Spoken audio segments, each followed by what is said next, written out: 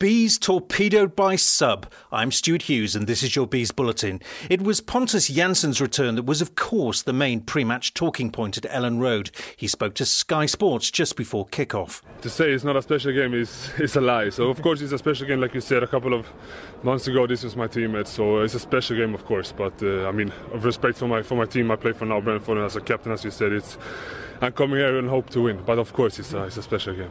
But there was to be no fairy tale result for our new captain against Leeds United. Bryan Mbeumo provided the best chance in the first half.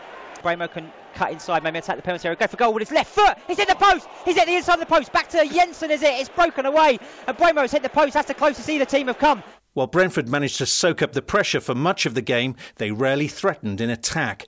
There were no shots on target in the second half, and Arsenal loanee Eddie Nketiah scored 4 minutes after coming off the bench in his Championship debut to regain Leeds United's place at the top of the league. Dave Morley thought the outcome was a fair one. We did well to hang on for 80 minutes.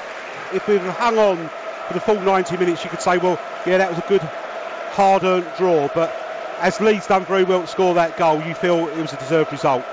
Thomas Frank put the defeat down to small margins. You can see Bryan Mbeumo's shot. He hit the inside of the post. That's this much.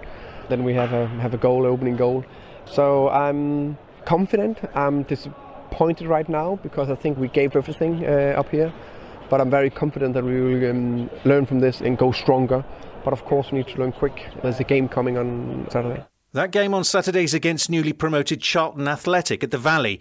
The Addicts have won 2 and drawn 2 in their opening games. I'm Stuart Hughes. Download and share at beesbulletin.co.uk or search for Bees Bulletin on Facebook.